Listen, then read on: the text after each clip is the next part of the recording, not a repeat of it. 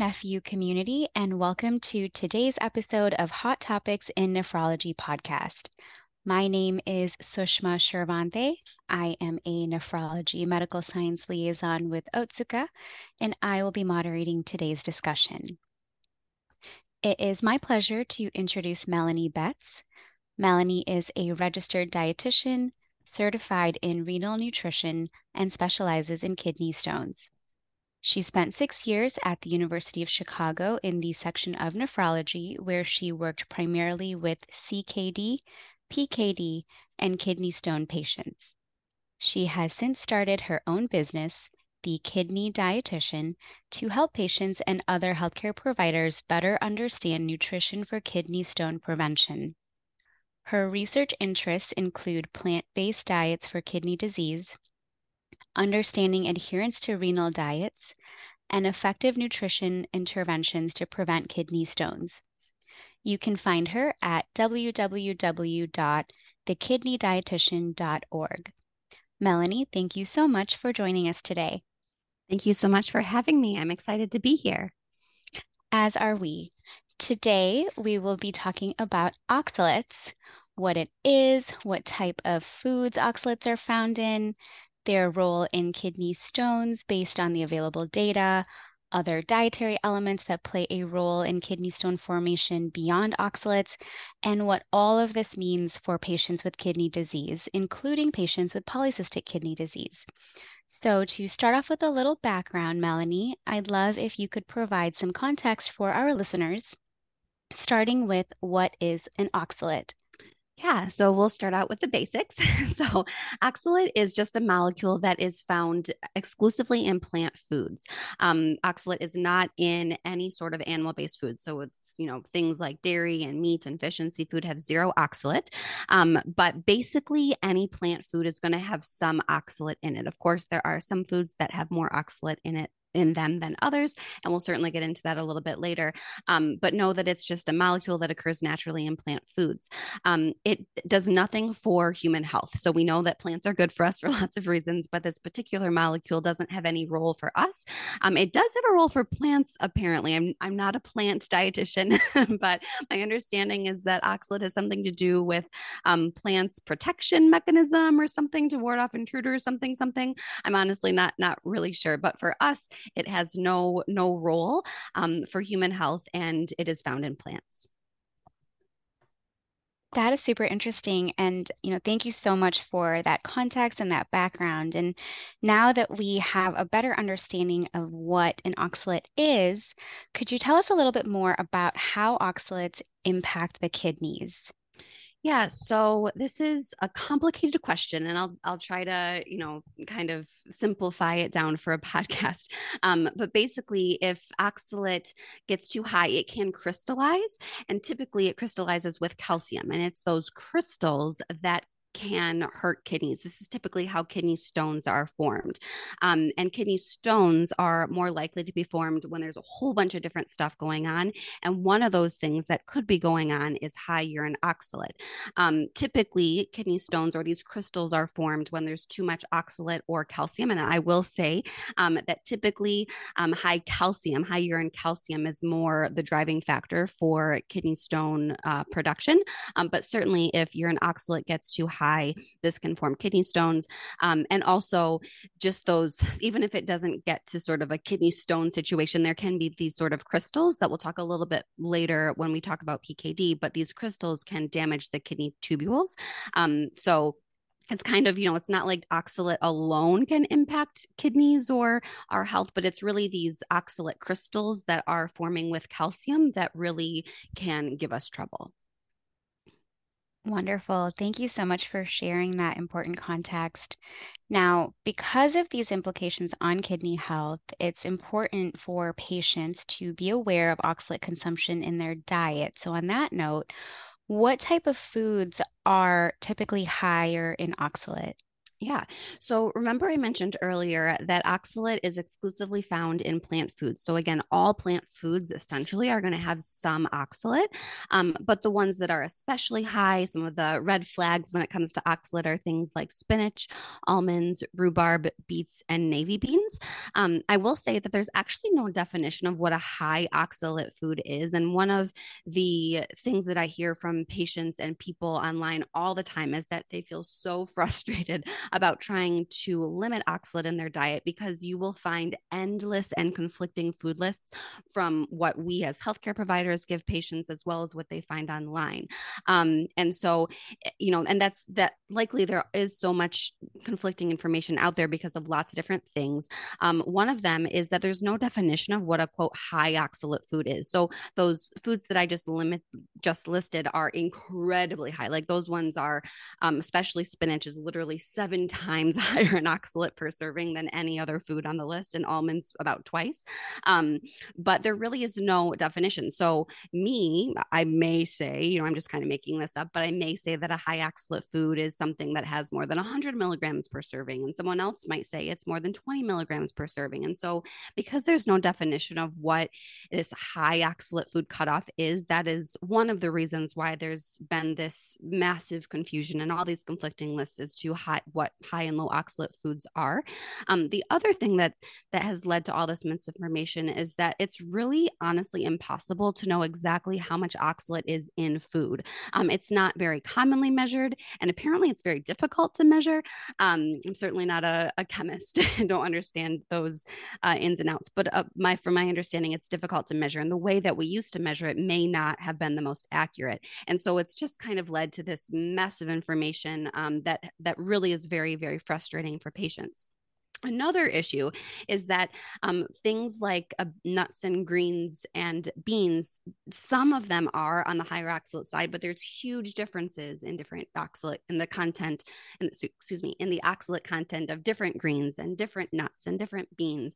And so a lot of times doctors may say like, oh, avoid all greens, nuts, and beans. And that really doesn't need to be the case if someone even does need to follow a low oxalate diet, because there's just specific nuts and specific beans that are much higher in oxalate than the others.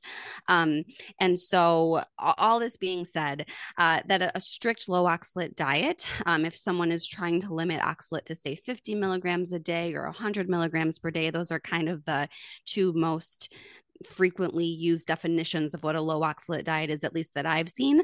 This will eliminate or at least significantly reduce all of those greens, nuts, and beans, all whole grains, many vegetables and some fruits, and also many plant proteins. So I know that was not a very direct answer to your question. It's really hard to answer that, but know that a strict low oxalate diet will significantly limit a lot of plant foods, since that's where oxalate is exclusively found.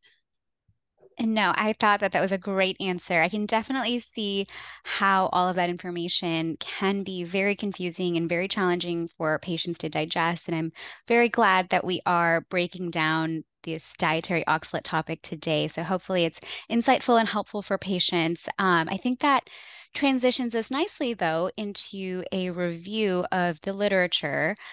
There's a paper titled The Relationship Between Modern Fad Diets and Kidney Stone Disease, a systematic review of literature by Yazid Barghouti and colleagues. And the bottom line up front is that it isn't just about oxalates, and you did touch on this a little bit earlier. But essentially, we can't talk about oxalates in a silo, but there is a balance between oxalates and other dietary elements like calcium, magnesium, and more. So in their paper, Barghouti and colleagues note that dietary patterns that increased urinary oxalate but maintained urinary calcium levels didn't affect the risk for kidney stones, but dietary patterns that increased urinary oxalate while decreasing dietary calcium, that actually increased the risk for kidney stones. So I know that was a little bit confusing, but could you elaborate a little bit more on the calcium oxalate balance for our listeners? Absolutely. And this is such an important point, if not the most important point.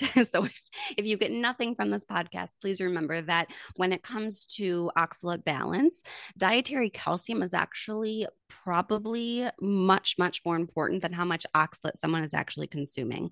And the reason is really the calcium that we eat, dietary calcium, will bind with the oxalate that we eat in our intestines, and it will block the absorption of oxalate into our bodies. And so we see in study after study that people who consume diets that are adequate in calcium and dairy, those diets are significantly associated with a lower risk of kidney stones, all because of this gut handling, basically, of calcium and oxalate. Yet I will say that I spend a lot of time talking to lots of people online in my business these days, and I consistently hear people telling patients to cut back on calcium for kidney stones because, I mean, that makes sense, right? Like calcium stones are by far the most common type of stones. So it makes sense that, hey, maybe we don't want to eat so much calcium, especially if you have high urine calcium. But that is actually incredibly harmful advice. We actually, even for people who have high urine calcium, want to be getting enough calcium in naturally from food because that is consistently associated with a lower risk of stones because of the reduced intestinal absorption of oxalate. And I will say that dietary calcium is not, it does raise urine calcium a little bit, but it doesn't nearly as much as supplemental calcium. So for the vast majority of people who have sort of your standard calcium oxalate stone, we really want to be trying to get calcium from natural food sources and not supplements because it's not going to raise that urine calcium as much, and it's going to do a ton to help reduce oxalate absorption in the intestine and therefore reduce urinary oxalate levels. Wonderful. Thank you so much for all that great information. The paper also touches on the relationship between oxalates and magnesium, as well as oxalates and phytic acid. What can you tell us about these other elements and how they also impact kidney stone formation? Yeah, so this is one of my favorite topics. I think it's fascinating because, really, as we touched on earlier, kidney stone prevention is about so much more than oxalate. And I often say that oxalate is the least of my concerns when it comes to kidney stone prevention. Um, and these things, the magnesium and phytic acid, are two of the things that I think are most interesting and things that we don't necessarily think about when we are instructing patients on what to eat to prevent stones. So these things work in slightly different ways. So magnesium can bind to oxalate, and that forms an insoluble complex in the gut, and that's eliminated in the feces. So therefore, magnesium can also reduce the absorption and excretion of urinary oxalate. And dietary phytic acid, or phytate, reduces the ability of calcium to bind to oxalate in the urine. So basically, both of these compounds that we can find in our food make it so that calcium and oxalate are not available to bind to each other and prevent kidney stones. Um, so these things I think are really, really interesting, relatively new, sort of new on the scene when it comes to kidney stone nutrition research.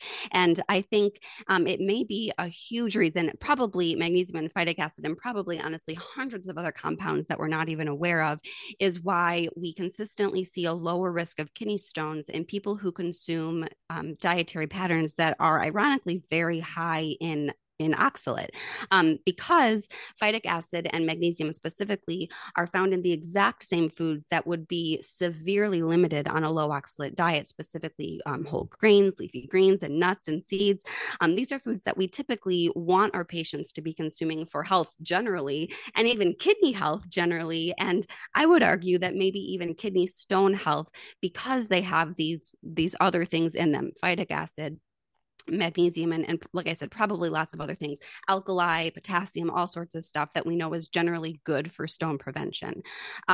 So I mentioned that these dietary patterns that are higher in plant foods are associated with a lower risk of stones. And the two patterns specifically that I've seen most in the literature are the DASH diet and Mediterranean diet. So these dietary patterns that are marked by fruits, vegetables, whole grains, nuts, seeds, right? Like these are foods that are higher in oxalate. So these dietary patterns are just inherently going to be higher in oxalate. These things are consistently found to be associated with a lower risk of stones despite that higher oxalate content. And I really think there may be a lot to be said for these sort of off the charts lesser known things amount all the good things that are in these plant foods that are probably doing a whole bunch for us for a kidney stone prevention standpoint. That's so interesting. And I know it sounds contradictory, but when you actually get into the details and examine the science behind it, like you nicely explained, it does make a whole lot of sense. And I think it's important for patients to have this full picture.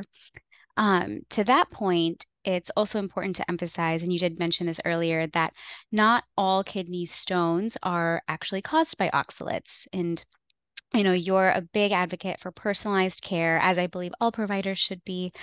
So, to that effect, how do we determine what the cause of a kidney stone is in an individual or very specific patient? Yeah, absolutely. And it's so important to know that there are different causes even for the same type of kidney stone. I get people asking all the time, "Oh, I had a kidney stone, it was analyzed and it was calcium oxalate, so what should I eat?" And my response is I really can't tell you until I know what caused that calcium oxalate kidney stone. And there's lots of different things that could be causing that same type of stone. And the only way that we can know is a 24-hour urine collection that has ideally a complete sort of kidney stone panel.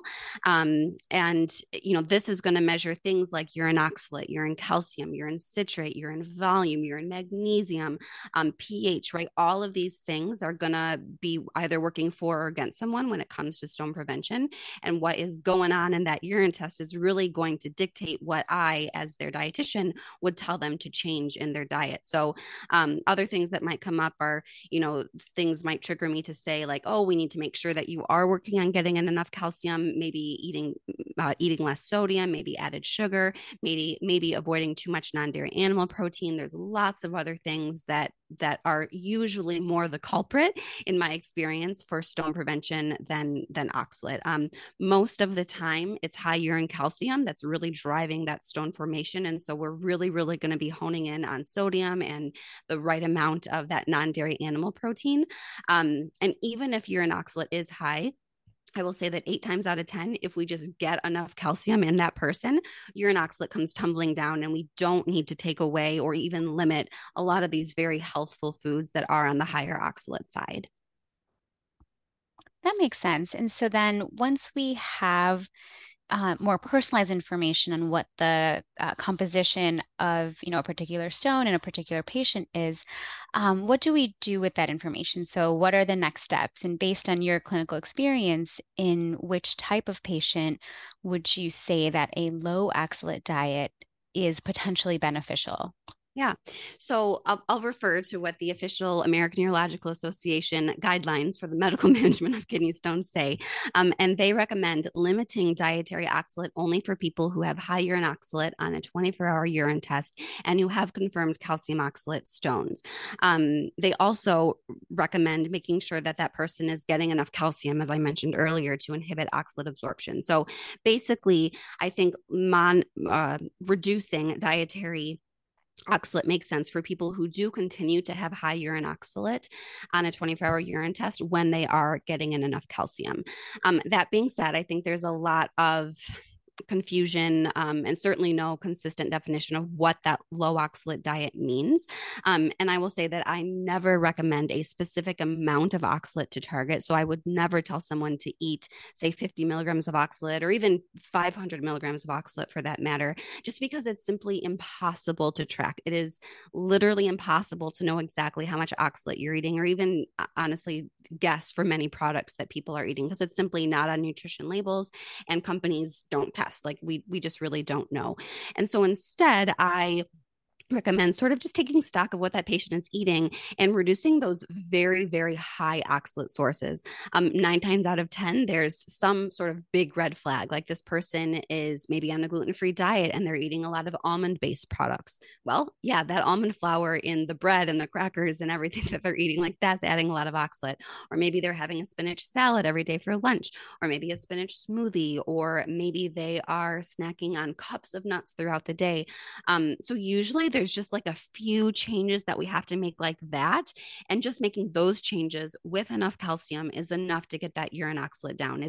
It's not giving them this list of high and low oxalate foods and saying, quote, follow this list. It's more about working with the patient and sort of looking at what they're eating and modulating those incredibly high sources of oxalate.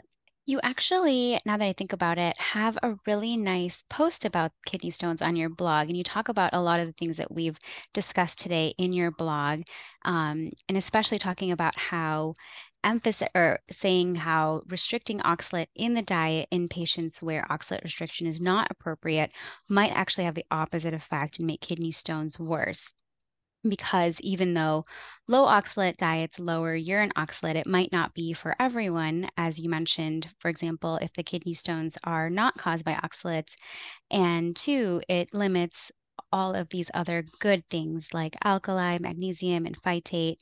So, and we've talked about this quite a bit, but the harm of taking away these beneficial things potentially outweighs the benefits of a lower urine oxalate. And this again highlights that we can't just isolate oxalate without taking into account the balance between oxalate and all these other dietary elements and how they play a role altogether in kidney stone formation and prevention.